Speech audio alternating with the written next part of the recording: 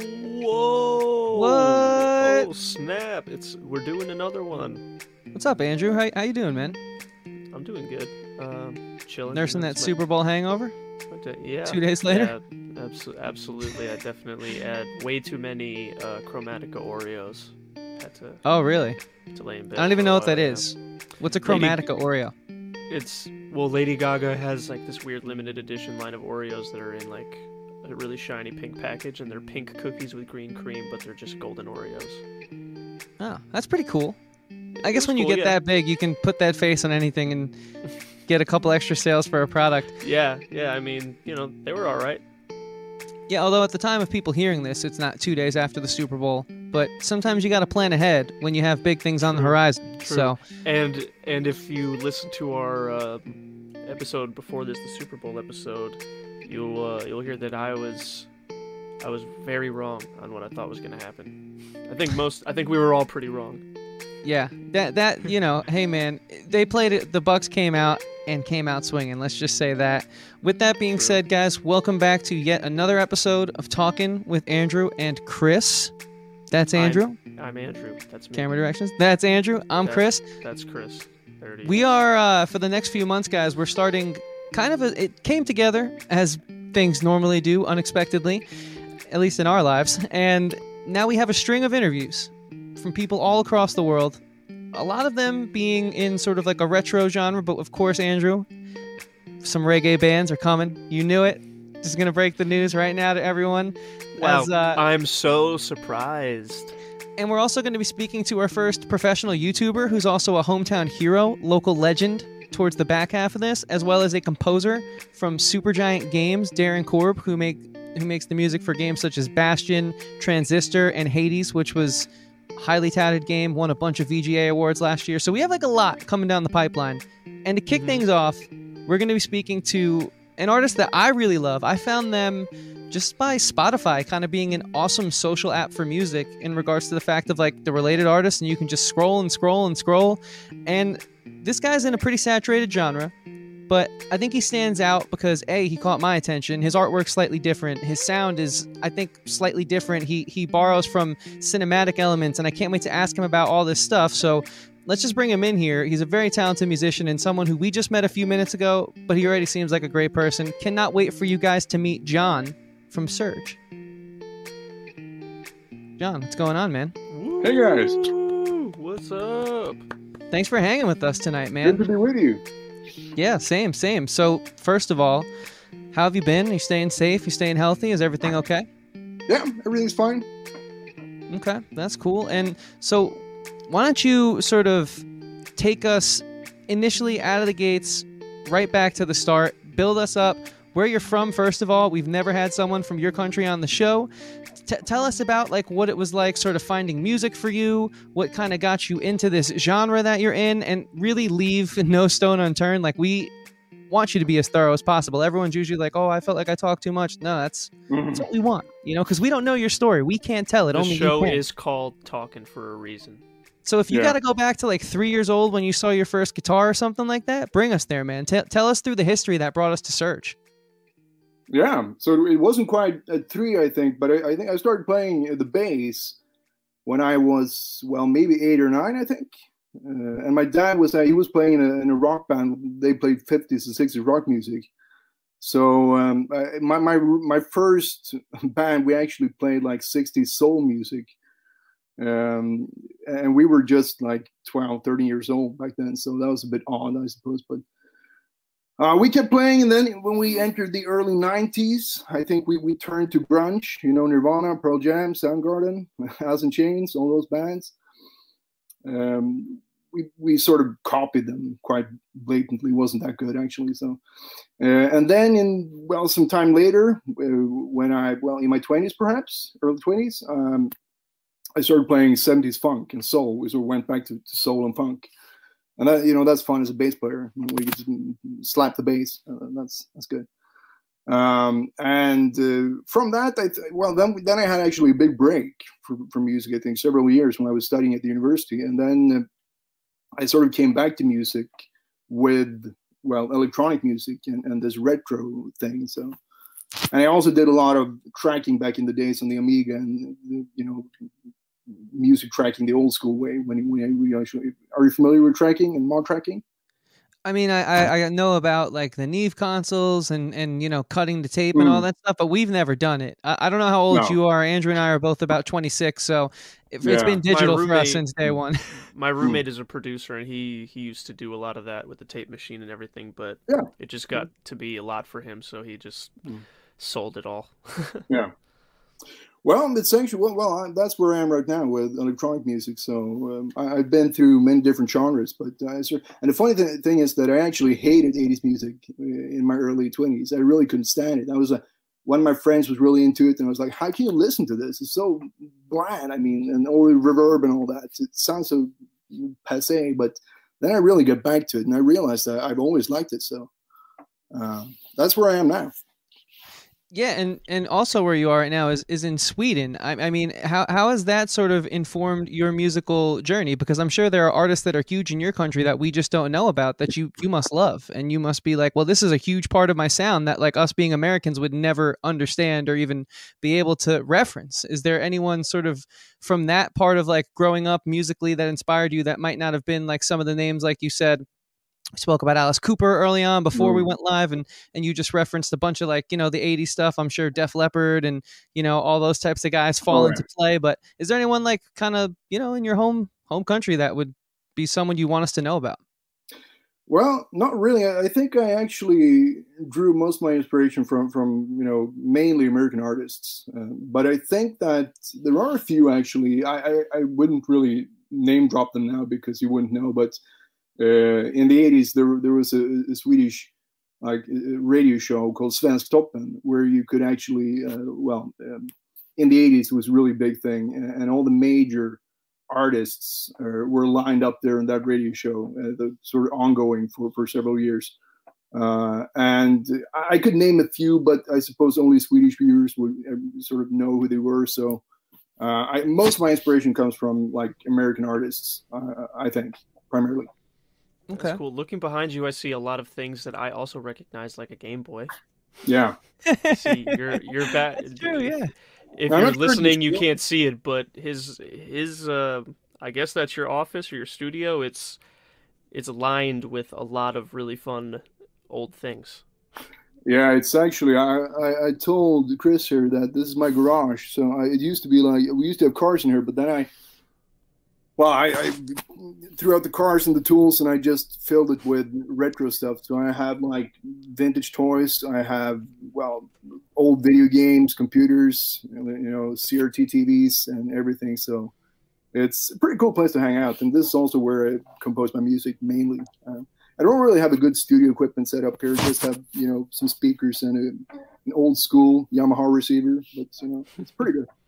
I was going to say, if you're composing the music you make in that kind of room, no wonder it sounds so awesome because you're like immediately into the right headspace. Just like, look exactly. You look around and you're inspired immediately.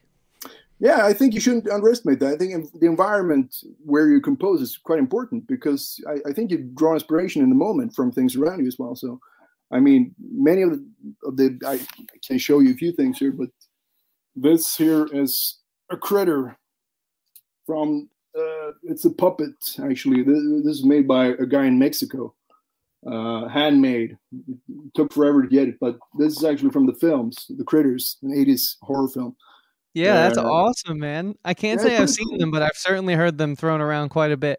I have a movie and TV podcast as well. I'm the TV nerd there, so the film side gets a little lost on me. But all these people we collaborate, especially around Halloween, it's Critters this, Critters that. So it's certainly on my bucket list. But that's awesome, man. Handmade, dude.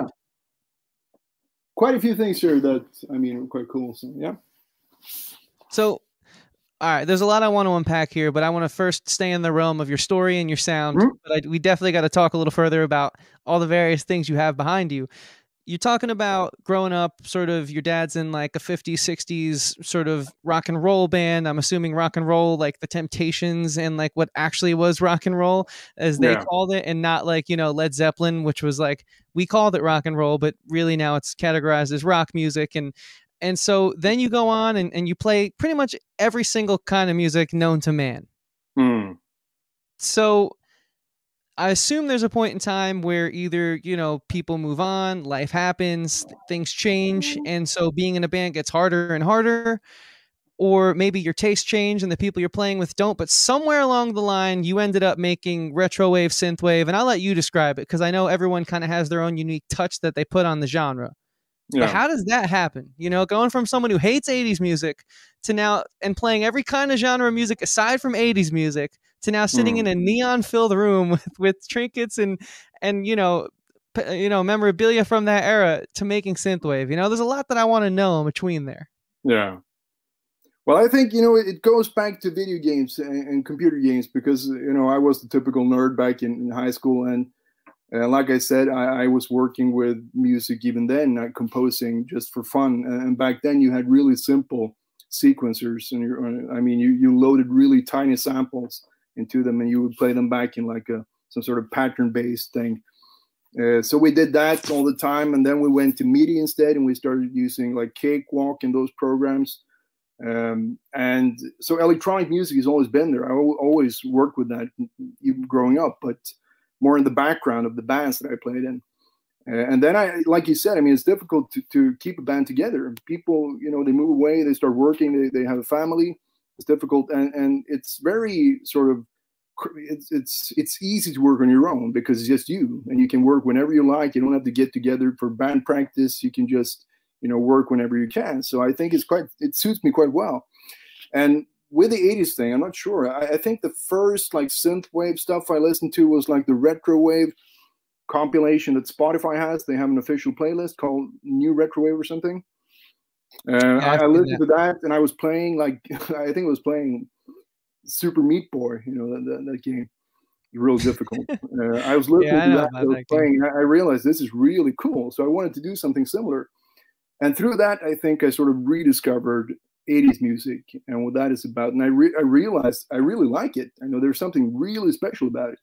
And all of a sudden, all those things that I used to mock and ridicule, like the reverb and the drums and everything, that became the best things about it. So, yeah. No, totally. That makes sense, man. And I think video games have kind of done a lot to push that culture forward. Just the electronic music lends itself so well to video games, and also with like movie scoring and stuff. You have Trent Reznor and Atticus Ross coming along and sort of implementing that like Nine Inch Nails synth style into film, and of course Hans Zimmer. Yeah, him too. Yeah. And just like, look at the new Mandalorian score, right? That has a lot of undertones there as well. So it certainly has permeated the culture. But somewhere along the line, there's scoring, which borrows elements, but also there's Hans Zimmer and I would say, Ross and Reznor. They're still very modern, though, and they fit the movie. And aside from Blade Runner, which Hans Zimmer did, which was a phenomenal score, the new one, 2049, he that's the only real retro touch that he's had, even though he's using synthesis a lot in his music. So what made you want to be like, okay, well, I was slapping the bass in real life, but now I'm going to plug the MIDI controller in and sort of like, program in the bass, but it's a different kind of bass. It's like, that classic 80s, like, bounce pad bass. And I'm going to throw a little, chorus on it because that's how it's going to cut through in the mix. And that's what they did back then. Like where did that transition happen? Was it just from like playing the video games and just being so musically inclined that you're like, well, now I got to make some of this? Or was there like a conscious decision that you made? I'm curious about the process. Yeah, I think partly what you said, and also I think I've always been very careful and a bit of like a perfectionist when it comes to rhythm and timing and pacing and a band playing tight. I've been really obsessed with that. When we played funk and soul, I was always annoyed if the drummer wouldn't play tight enough and if it would sort of lag behind or play too fast or something. And with electronic music, you really nail that down. You can make it really tight, and if you're a perfectionist, you can really achieve your goals more easily if you're working with electronic music. So I think part of what you said, but also the fact that it's quite, you're in control. So if you're a control freak, playing electronic music in a sequencer, I try sometimes to, do some live playing also, but I mainly sequence everything I do because I like to be in control of everything. So I think that's also why I turned to electronic music. Yeah, no, that makes a lot of sense, man. It sounds like a real natural progression as well. You know, like what I find is it's because I always try to think, how did I sort of stumble upon this? And so I was shown, Andrew and I were shown the Midnight at the same point in time. After a band practice, we were like in a blues band, dude. For the most part, like for real, playing at that like moment, it was a blues band. that moment it was a blues band, and we would used to, because I come from a punk rock background, so I would work like the DIY circuit here, and just sort of go on the Facebook group and book shows. So we'd be the blues band playing with punk bands, so we never quite really fit in. But then like I heard that Midnight album, Nocturnal and Crystalline in specific, and I was just like, I've always liked Phil Collins. Seen him a few times at that point in time already to begin with. You know, my parents kind of raised me right, showed me the classics, as well as let me go out and find music on my own. But I'm obsessed now with it. And it's like, once you get that taste of synthwave, at least for me personally, it's really hard to look back. What was your first? That Chris is obsessed with synthwave. Andrew Kennan, when we really start getting back to writing, we will compromise. Don't worry, I won't drown you in the reverb, so to speak, Andrew. But like, I'm curious, like, what was your like, you know, taste of sort of the synthwave genre? You know, we spoke about the culture, we spoke about the video games, and like the synthesis and that kind of music, but this is a different formula, a different song structure to like something the Midnight does. And so, where did that first kind of hit you? I think I suppose I just went through that playlist on Spotify, but then where I really sort of lingered was around Starcadian. I'm not sure you know Starcadian, but Starcadian, his music is amazing, I think, because it captures like everything that's cool about 80s culture.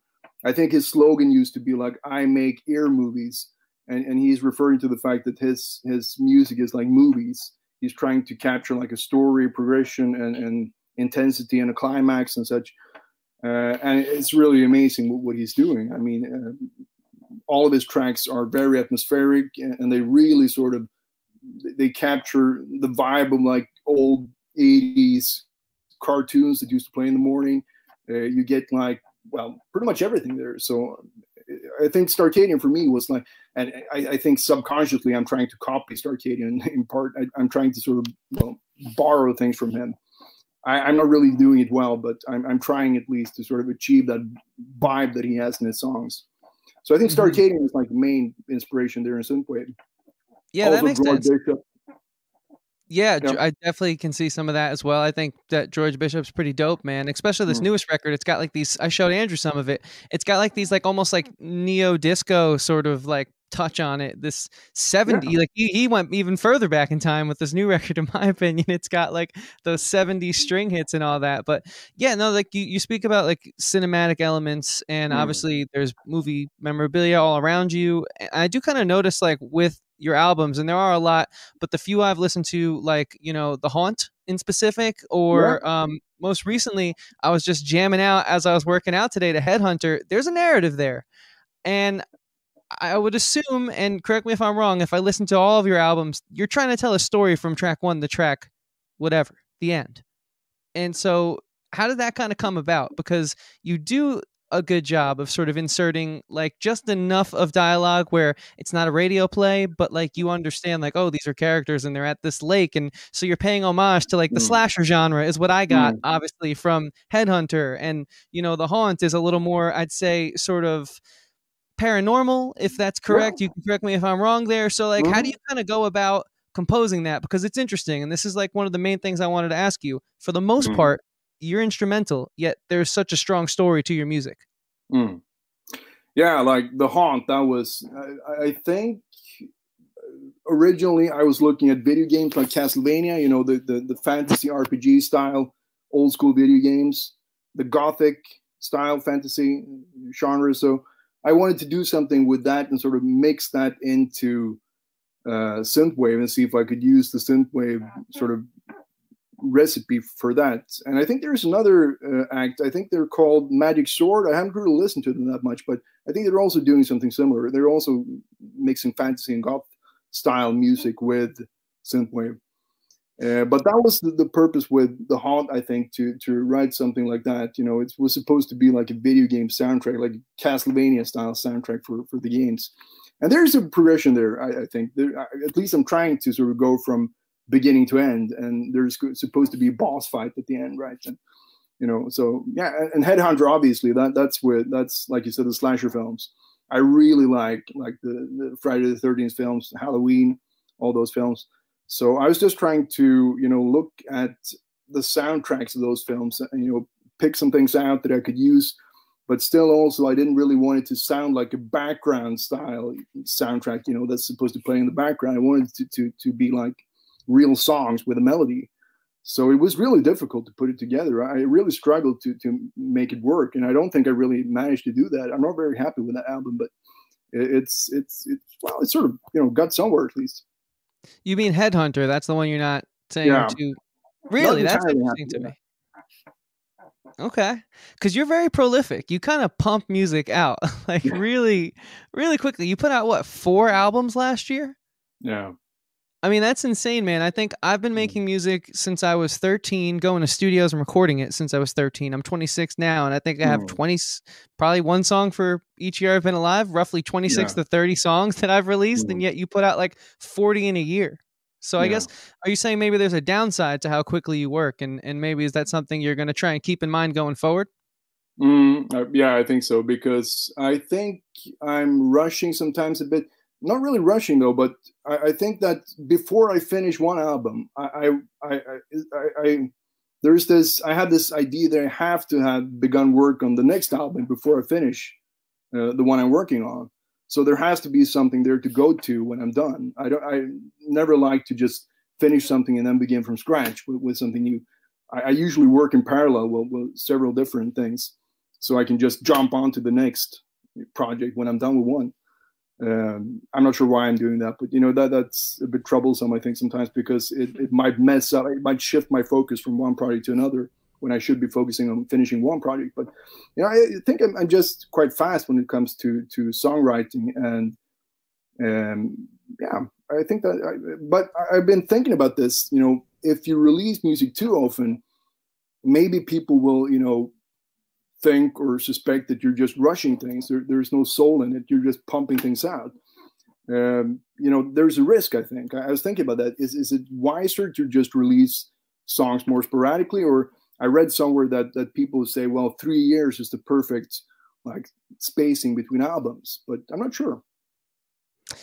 Yeah, I don't know if that necessarily holds up now in the modern economy that streaming and Spotify in specific have created. I mean, it's funny to hear you say that. I thought that you were doing such consistent releases, because you were prolific, and I think there's a confidence that comes there, sort of being like a one-man show and just knowing all right, the track's done and I'm going to put it out. And I assume you mix and master everything yourself too, like most, producers in the genre. So I was like, all right, this guy knows his skill set. And so he's trying to now play the game of, working the algorithms of Spotify and sort of, every 3 months putting out music, every 4 months to keep consistent, to keep popping up in that. When you go on Spotify, like Andrew and I know we both share Ghost in common. So when they were putting their album out last year, I'd get 90 notifications when I'd open up Spotify. Ghost put out a new single. Ghost. And so I assumed that that's what you were doing. So it's really interesting to hear you weren't doing that. Yeah, and you see that a lot of mainstream artists were doing that too. Like Taylor Swift put out 2 albums last year, and they were both pretty much surprise albums. And who else somebody else just did that, I feel. Surprise record, like a big pop star? No, Hayley Williams also just put out 1 album last year and just released another album 3 days ago. So that is true. It's everybody's they have songs and they know that fans want to hear them, especially now that everyone's locked down and we're not sure exactly when safe shows are coming back to America, at least. All the artists are well, we need to keep relevant and keep making something, so they're just pumping out singles and albums and stuff like that, I think. Yeah. So I don't think that there's, I'm like you said, I'm sure that there comes a point where when you're putting it out enough that people are all right, how much of this does he actually like? But I think that there's also a big thing where you write so many songs that you put out a certain amount and then you just still have some that you like that they just weren't for the other group of songs, So I think that there's definitely a lot of ways that you can just constantly be putting out music and be authentic at the same time. Yeah, I think that holds true. It is still funny though to hear you say that that's happenstance, that you were kind of, in my opinion, perfectly playing the Spotify algorithm game and sort of keeping current the way that most musicians try so desperately to. And honestly, a lot of people, they put out one song every 3-4 months. You're putting out like 10 song records at some points, at least like 4 to 5 songs on like a smaller EP. So kind of take us through your process then, like the creative process when you sit down. And I know, look, I guess we're just going to assume that you already have something going on, but like, so when you start that parallel, that new parallel, how's that go for you? Yeah, I read somewhere also, what we talked about before here, that, it's a good thing to release music often because you stay relevant. I mean, people know, you don't, there is supposedly something good about that, but I think there's a balance, I suppose, and the risk.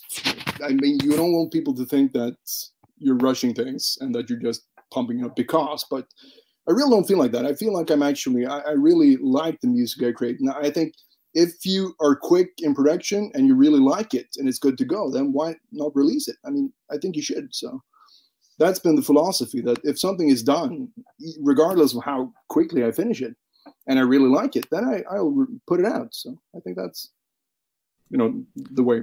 But yeah, I'm actually working on a new album right now. So this is going to be like a funky, upbeat, but sometimes also a bit moody. And the inspiration from this, I think we actually built a pool here outside in the garden this summer. And at night I was out there taking some snapshots, and I could see like the light under the water. It was dark and really nice, and we had some lighting around there, colored lighting, and really looking good. So that's the whole poolside environment really inspired me for this one. So it's going to be something like that, I suppose. A bit more traditional synthwave, I think this time. So, but okay. I'm thinking that I usually work with several tracks at once. I don't like finish one track and then go to the next.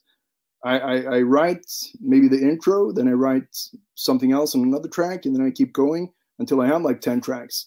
And then I try to sort of, make sure they work well together. This is going to be a specific mood in this track. This is going to be mood in this track. And then I just try to balance the album before I even finish one single track. And then I start finishing the tracks one by one.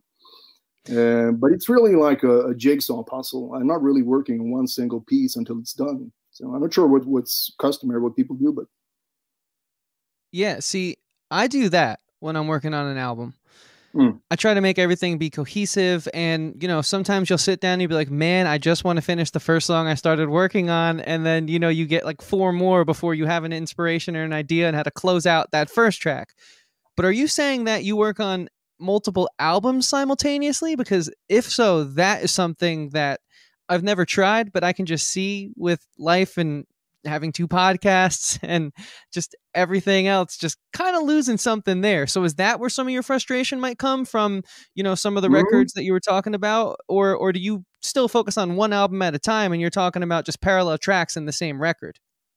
Yeah, because it's normally when I'm nearing like the end of one album, when I'm ready to when I have maybe some tiny things to do and maybe the mastering and mixing and such, and maybe some songwriting left. Usually at the end of that project, I begin, subconsciously working on something else. Maybe I write something for the project that doesn't really fit. I throw it out, and that becomes the next album.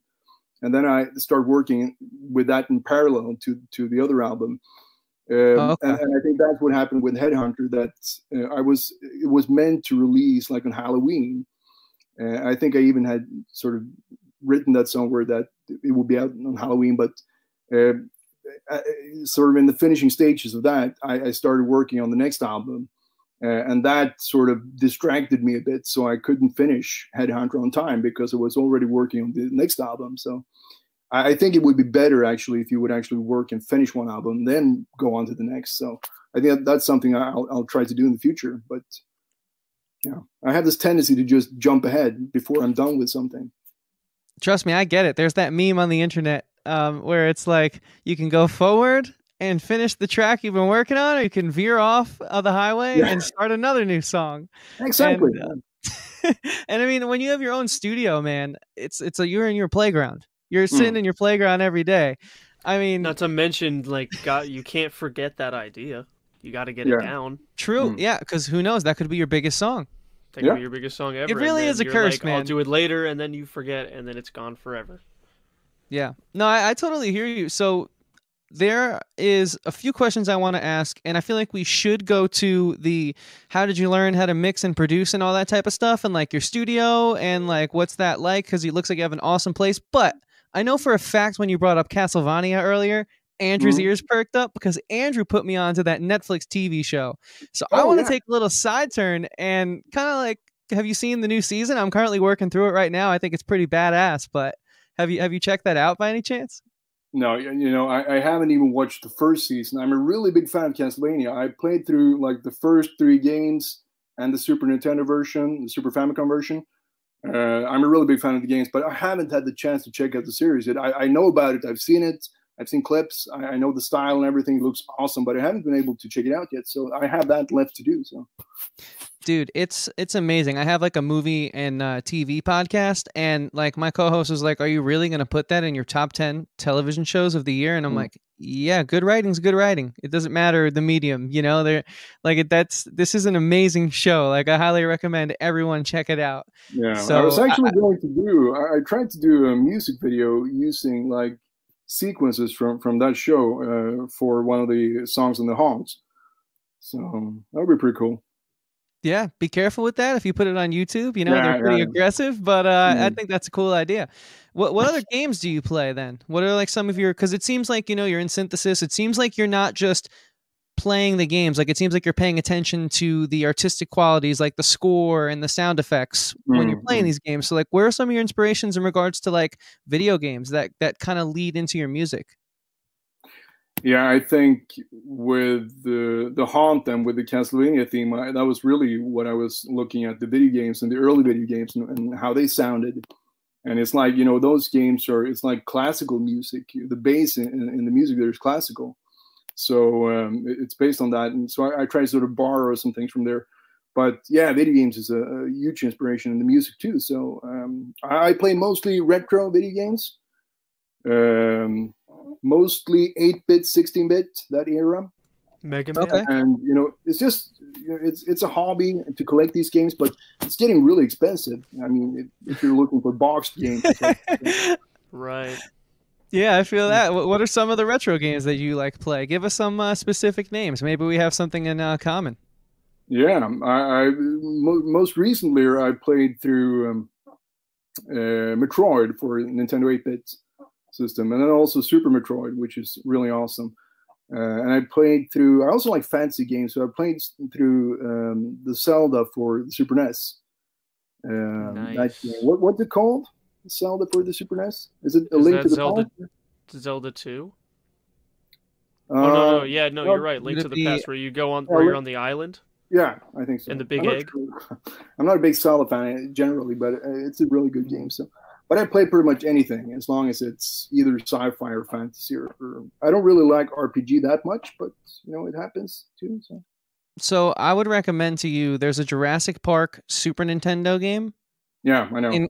Do you like that game? I think it's incredible. I haven't played it. I played it on the Amiga, actually, the Amiga computer. This one that's behind me there, that's an old Amiga 1200 computer. But it's the one, it's like a top-down isometric thing, like you walk around. Yeah, exactly. Yeah, I know that. Yeah. Is it good? It's wild, dude. I mean, Andrew, did you ever play that? No, I never played Super Nintendo. Did you ever have one? No. Okay, so Andrew, I think this is the reason why. Gotcha. I need to let you borrow my Super Nintendo because I think this is subconsciously why I got into this style of music as far as like being a fan and a music listener goes.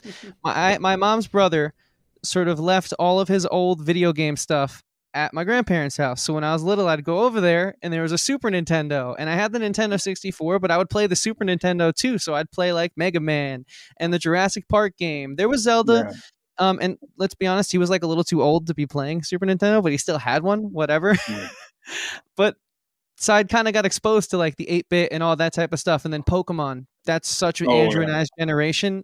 that was like my game, dude. I lost my True. mind to Pokemon. I know Andrew was even Did you deeper play it in on that. the NDS, or what platform? Yeah, Game Boy, man. I had the first Yeah. ever Game Boy, the giant one, and then I got like the smaller one, and then the DS was my first one was the Game Boy Pocket, the smaller red yeah. one. the SP, the flip phone one. The That was I have- awesome. I still have mine somewhere. Yeah. Yeah, I gotta SP find is that, man, great. because now it's so cool to have them on display, and I don't know if I threw them out or not, or what the hell happened to them. It's I'm envious of your setup. Point in case, man. True. But Zelda, real quick before we kind of jump into like, and Andrew, jump in and ask anything you want, man. Don't be bashful here. I feel like you're a little, a little I'm just intimidated by all this I'm just 80s talk. Yeah, I'm just always out of my element a little bit when we're talking synthwave. Yeah. But Zelda used to make me really uncomfortable because I don't know what it was about it. The vibe of the game when I was a little kid, like it made me feel sad playing that game. I think it's that opening sequence where you're in the rain and you rush into the castle and you're like looking for her. And so I never got too far in Zelda. And it's funny, I still feel that way when I go back now. Breath of the Wild's the only game. I didn't play it because I don't have a Nintendo Switch, but I watched someone play it. Twitch.com/CodeCarnage. Inside joke between me and Andrew. And that is different because they kind of ported it to like an RPG of today's standards, like just, I played that game for like 110 hours. Yeah. And I watched you play it for a little bit. It was actually pretty cool. But something about like It's the an only amazing game. old NES game that brings up like bad vibes for me for some reason is that Zelda game you brought up. I don't know why. Yeah, I think you're right though. It's quite dark actually, and also the music is quite sad and sort of brooding and moody. So I think definitely, Right. yeah, it's a bit dark. It's because it's supposed to be all dreamy and stuff. Yeah. But there's also And when you're in the scary magic and stuff. basement and there's the guy with that kind of scary helmet and the mace that he's swinging around, that Yeah. really freaked me out. That was where I always Mm. kind of tapped out. Like, all right, that's it. Like, I don't know if you ever watched WWE, but there was a character called the Boogeyman, and sometimes he would come out twice in one night, and that was it. I knew I wasn't seeing the main event. Like, one time was really? enough. Oh, You know yeah. what I mean? Was he the one with the painted face, or was that someone else? No, that was Yeah, wait. He kind of looked like Darth Maul, and he had the giant clock around his neck. Oh yeah, that. Yeah, definitely. I think I'm going back to That sounds WWF now in terrifying. the 90s, but It wasn't that's cool, really- man. I was like 11, and he terrified me. And he Yeah. got Oh my popular gosh. for a while, so they used to bring him out a couple of times in a night, and that's when I would tune out. Whatever, I'll see the highlights on the WWE website the next day. But no, that's funny, man. That's really cool because I think that you kind of being into the culture is because I think a lot of people in this genre, let's be honest, they adopt it quickly because they love the music and they love the sound. But I think there is with any type of music, like if you're playing blues and you don't know BB King and you don't know Eric Clapton, something's going to come off as not right there. I don't want to Yeah. say fake because you might just really like the music, but you might not know the history. But when I listen to your sound, I think like, oh man, this guy cuts through because he's not like the rest of them. Like there's sort of a depth of understanding of the history because this music's rooted in a time period that is 40 years ago now. And Yeah. that's kind of crazy, So I definitely feel that. I'm kind of glad that I got to get that out of you because now I know for sure. I can rest easy when I listen and be like, yeah, this guy knows. I'm also a big music history guy. So to me, that's important. And I mean, I think you touched upon that before that, the genre it's sort of branched out more now because the 10, 15 years ago, I mean, even then, when synthwave was relatively new, everything was quite generic. Everything sounded the same, but it's starting to sort of branch out more and more now. And it's a natural thing, I think, because, it's a really small genre. And if you look at the Midnight, for example, I mean, if they want to grow as a band and become bigger and reach a wider audience, they will have to develop their music. They can't stay within that small synthwave box because it's just too small. The audience isn't that big. So if they aren't happy with just being a synthwave act for a small audience, then they need to do something. They need to incorporate like modern EDM things in their music, and that's what they're doing now with the latest album. I think you can clearly see they're sort of steering more towards modern EDM. Yeah, and there's also some like kind of hip hop elements as well with like the way that they have those like sort of trap beats in a sense too. Personally, was not the biggest fan at first, but it's really grown on me because I understand what you're saying. It took a while though. I was like, no, not the Midnight, please. I was like, well, I shouldn't have, and that's another thing too. I actually kind of want both of your guys' take on it. Like I had to because this happens a lot on my movie podcast, and it's where you get annoyed when a film franchise finally veers off and takes a risk and does something different. Whereas I feel like if we didn't have the internet and this like culture of social media, this fandom that comes out now where you can instantly communicate with the creators. They might not hear you, but you can leave a comment on their YouTube video and you can read other comments and get the hive mind thought process. So I was like, damn, like they're betraying us or they're doing this. And then I realized like some of that was just reading the comments, and just judging it out the gates. And whereas if I didn't have social media and it was just like, oh, I'm going to the store to pick up a new Midnight record, I wonder what this sounds like. The excitement there would already have me like it more than like the teaser clips leading up. And like social media almost kind of backfires in a sense there, Like, what do you guys think about that? Because you're right. You got to progress out of this boxy genre if you eventually want to, like, you do something unique with like the cinematic elements to your music and telling a story. You can't just stay stagnant in art, I believe. I mean, yeah, I think so. I think it happens with all forms of art nowadays. Like, it happens, we just talked about it on the No NPCs one with video games. They do it with movies, everything. Like, they just spend so much time and money hyping something up and just telling you, like, you have to listen to this and it's going to be the biggest thing ever and it's going to be great and it's going to change your life forever. And then you're like, wow, this is going to be awesome. And then you experience it and it lets you down because they promised you everything. Like, they just hype it up so much and they're like, you got to do it. Like, if you don't listen to this, you're not cool. And then like, it's just, it always lets you down because you're expecting it to change your life and you can't expect things like that. Like, that's why I almost think that part of why Taylor Swift just like dropped 2 albums with like little to no warning is just so that no one was ready for it, and then they're just like, holy shit, we just got a whole album, and you're like, I'm so excited to listen to this album, and then you listen, you're like, oh my god, I just got a whole Taylor Swift album, and then boom, there's a second one, you're like, holy shit, so much music. True. And if you think about it, the Drake surprise record from last year was his biggest album in a long time. Beyonce did it a few years ago. Kanye West, Scoop Diddy Poop. I mean, say what you will about that album and that song. That was a huge splash in the pan, and no one saw that coming. Even if you hyped it up, no one saw that coming. But I think you know what I'm trying to say. Right, exactly. Yeah, what's your take on all that, man? Like the internet age sort of cultivating an expectation that I don't know if fans deserve. But do you agree with that or disagree with that? Yeah, I was thinking about that because previously I wasn't really, I wasn't, posting previews and, saying the album will be out in 10 days and 9 days and 8 days and such. And I really sort of started doing that a while back and tried to do that, but it's really tiring. It's exhausting just to, keep the social media game going. It's quite, nice to just drop something out of the blue. And maybe that's a better approach sometimes to just, suddenly the album appears and people are interested. They want to find out. And if you posted previews for like a month before, people already know what the album is. So, yeah, I think it might be a good thing to actually surprise people sometimes. Yeah, you're lucky that you have so many cool different like set pieces behind you that you can post pictures of every now and then. That kind of helps to keep things going. But no, you're right, man. I think it's like, I got over quickly, I guess is what I'm trying to say. Like the progression of the Midnight, because I was like, who am I to like, who cares, man? I don't listen to it if I don't like it. Why am I like, I knew not to do that, but like you eventually just get so caught up in the things you like, and this new type of fandom is it could be toxic sometimes, at least in my experience. But since we're sort of rounding the back half of this interview, kind of jumping back to Surge here, man, I'm curious, like the production side of things, that mix and mastering process and your studio. Like, would you mind taking us into like your mind a little bit and your workflow and sort of cultivating the mix and crafting all that? Yeah, I'm really not schooled in this at all. I've learned, on my own. I picked up things. I have a good friend who's really good at music engineering, so I watch his YouTube tutorials. So I sort of learned from nothing. So I have no schooling. I've studied music in the past. But that was music theory and playing music. So the whole engineering thing is when I started, with proper electronic music. That was quite new to me, so I've learned along the way, and I'm just using like my ears a lot. I just listen to, the mixing, for example, what sounds good. I'm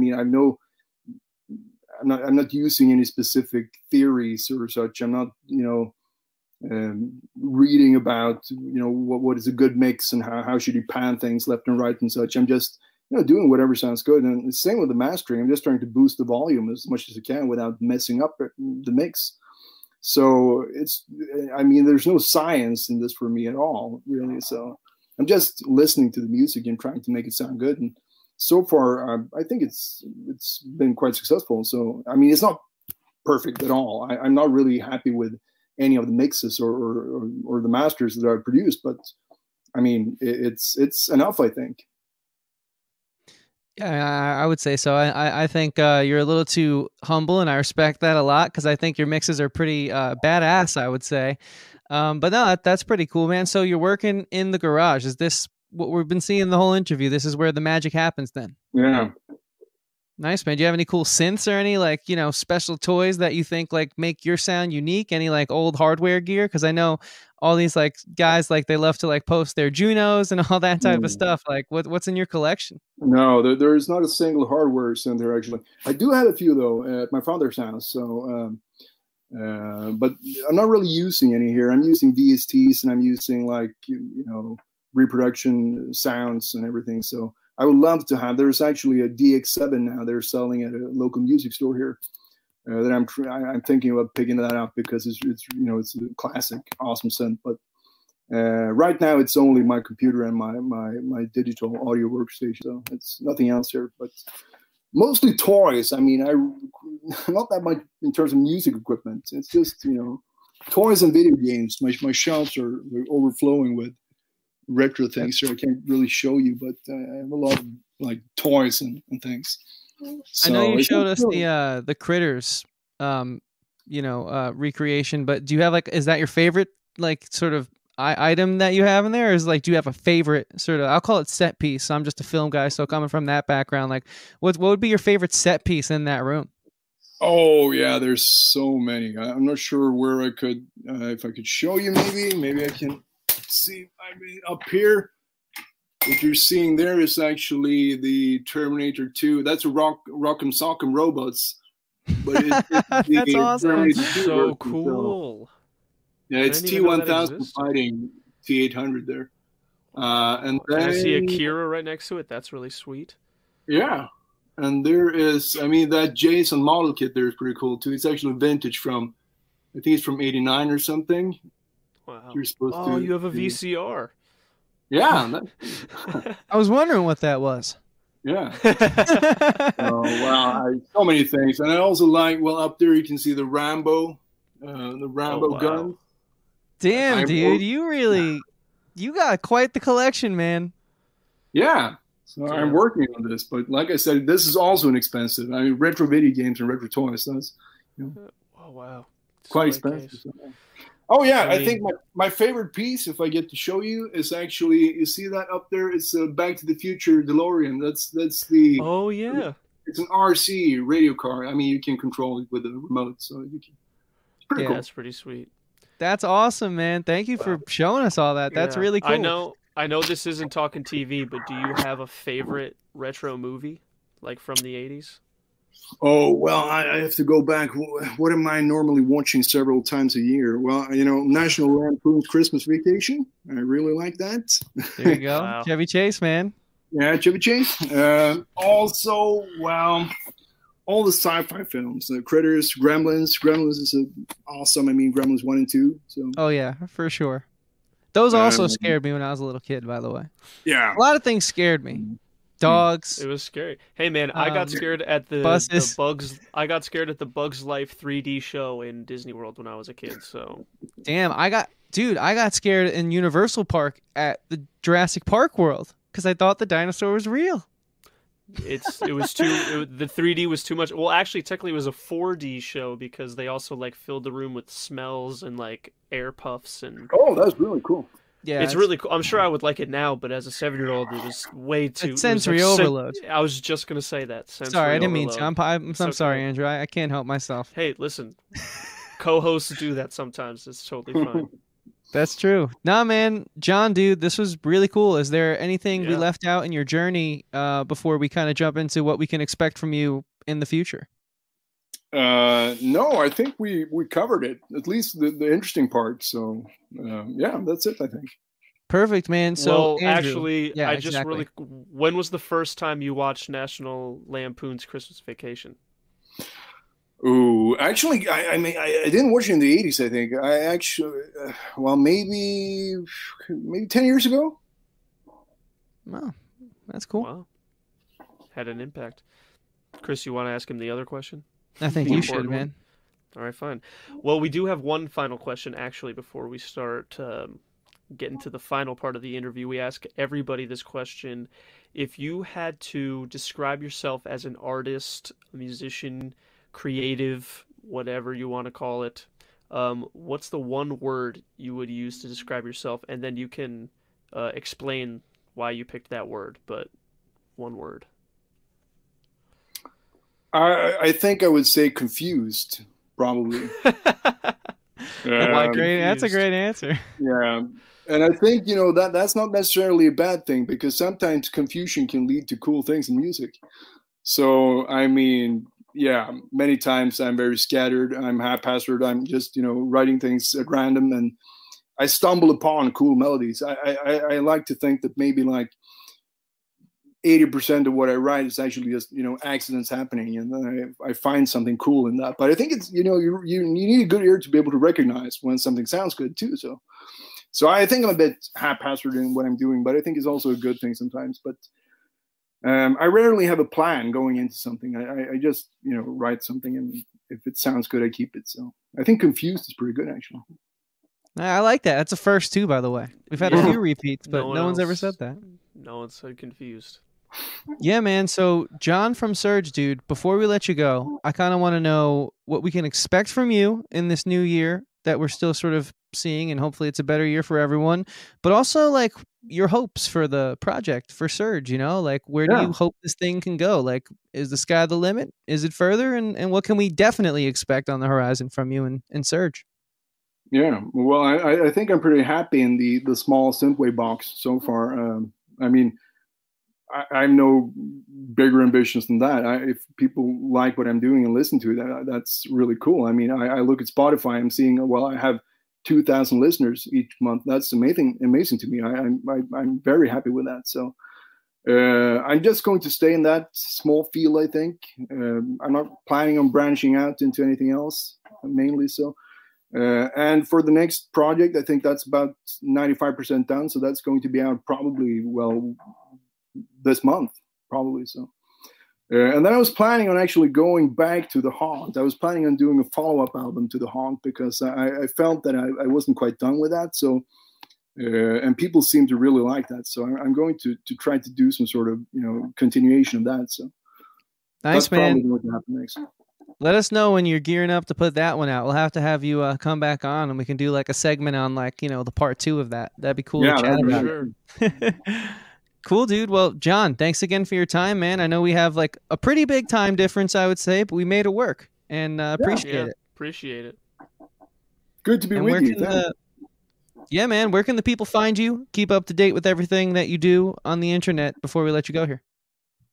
Yeah, that's Instagram, surge.mtx, and then Twitter is the same handle. So I suppose Twitter and Instagram mainly.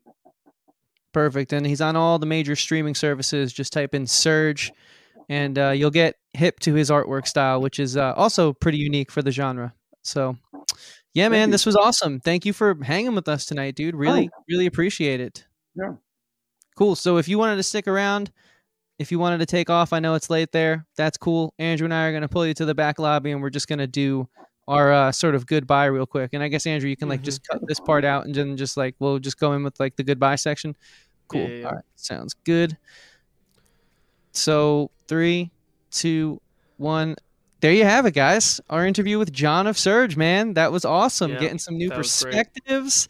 Kind of went into like a collector's like den there of like 80s retro nostalgia. It was dripping in neon, I would say, in the best way possible. It was saturated in neon. So Andrew, I know like synthwave is something that I expose you to a lot, but I think the listeners want to know if seeing all those cool memorabilia and getting to pick John's brain for the better part of an hour is gonna, maybe make you add a few songs to a Spotify playlist that are of an older touch. Well, I mean, I'm all about, music with an aesthetic and like the story behind it. So, him doing them all with movies and things like that, I'm definitely gonna, like, he had a lot of albums, so I didn't have time to listen to everything, but I'm definitely gonna go back and look at more of that stuff. And then I'm sure that that'll get my Spotify algorithm going to show me some more movie kind of synthwave, which might be kind of cool. Yeah, you know how those damn algorithms work. Once they sick their teeth into you, they don't let go. That's true. My YouTube one is feeding me a lot of guinea pig content, and I'm not upset about it. Guinea pigs, okay. We'll have to unpack that in a different podcast. So, with that enough. being said, guys, this was yet another episode of Talking with Andrew and Chris. We are now 7 for 7 on the year. What up? What Seven's up? my favorite number. Yeah, 56 episodes we promised, and 56 episodes we will deliver. Having a blast, man. Finally being back in a groove, finally committing to things, and the audience seems to really be enjoying it as well. Everyone's kind of seems to be flocking to the YouTube lately. We've had 2 of our biggest videos yet. YouTube.com/Talking with Andrew and Chris. Instagram, always you guys are good to us there. @Talkin Podcast. Talkin spelled TALKIN. It's 90 freaking places all over the screen right now, but if you're listening on audio, I'll spell it again one more time for you. That's Talkin spelled TALKIN. We post a few times a week. We give you content definitely once a week, if not sometimes more. Andrew, is there anything else you want to let the listeners know before we head out of here tonight? Well, if you're not already subscribed to our YouTube, please go subscribe to our YouTube. We prefer you to watch on YouTube because, look at us. I wash my hair for this show, so make it worth it. But if you're listening, you're on the go, we're not gonna say no. Thank you very much. We're on all the digital streaming platforms, and while you're there, check out Talkin' TV because Chris has another great show that he does that I'm on sometimes. So follow that everywhere. You keep telling me, but I will never stop. Same bit every week. Sorry, guys. It's just who we are. It's who we are. We're creatures of habit, which is why we're sticking with this episode a week, like we said. Exactly. All right, guys. Well, we'll see you next week. And until then, I don't know, Andrew. I forget what we say. What do we say? I knew. I just want you to say it. I like when you say it. Go check out something from the 80s, and culture yourself, but also stay sweet. All right, guys, there you have it. Yet another episode of Talkin' with Andrew and Chris. And we just want to take a moment here to thank you guys so much for all the support you've shown this show. I mean, I'm sure you guys know, but this show is 100% creator-owned and creator-run, and quite literally, we couldn't do it without you. I mean, the fact that you guys keep coming back week in and week out is not only humbling, but it's inspiring, and it's a reason why we will continue to deliver upon our promise to bring you content every Monday, Wednesday, and Friday. And so, all we ask for you guys to do in support of this show, for free, mind you, is please head over to youtube.com/Talkin' with Andrew and Chris. Please click that subscribe button. For whatever video you choose to listen to, click that thumbs up. It would really help out us grow the channel. And most importantly, turn on that bell to get notified every time we post content. Again, that's every Monday, Wednesday, and Friday on YouTube at 2 p.m. And of course, on audio. You guys can find us on Spotify, Overcast, Stitcher, Google Podcast, Apple Podcast. That is Talkin' with Andrew and Chris. And all we ask you to do on those platforms is please click the follow button, the subscribe button, leave a review, preferably 5 stars. Whatever the platform allows you to do, if you could throw us a little support, that would really mean the world and help us keep growing this show. Once again, guys, we appreciate you being here. Thank you so much for the support. Stay sweet, and we'll see you in the next episode.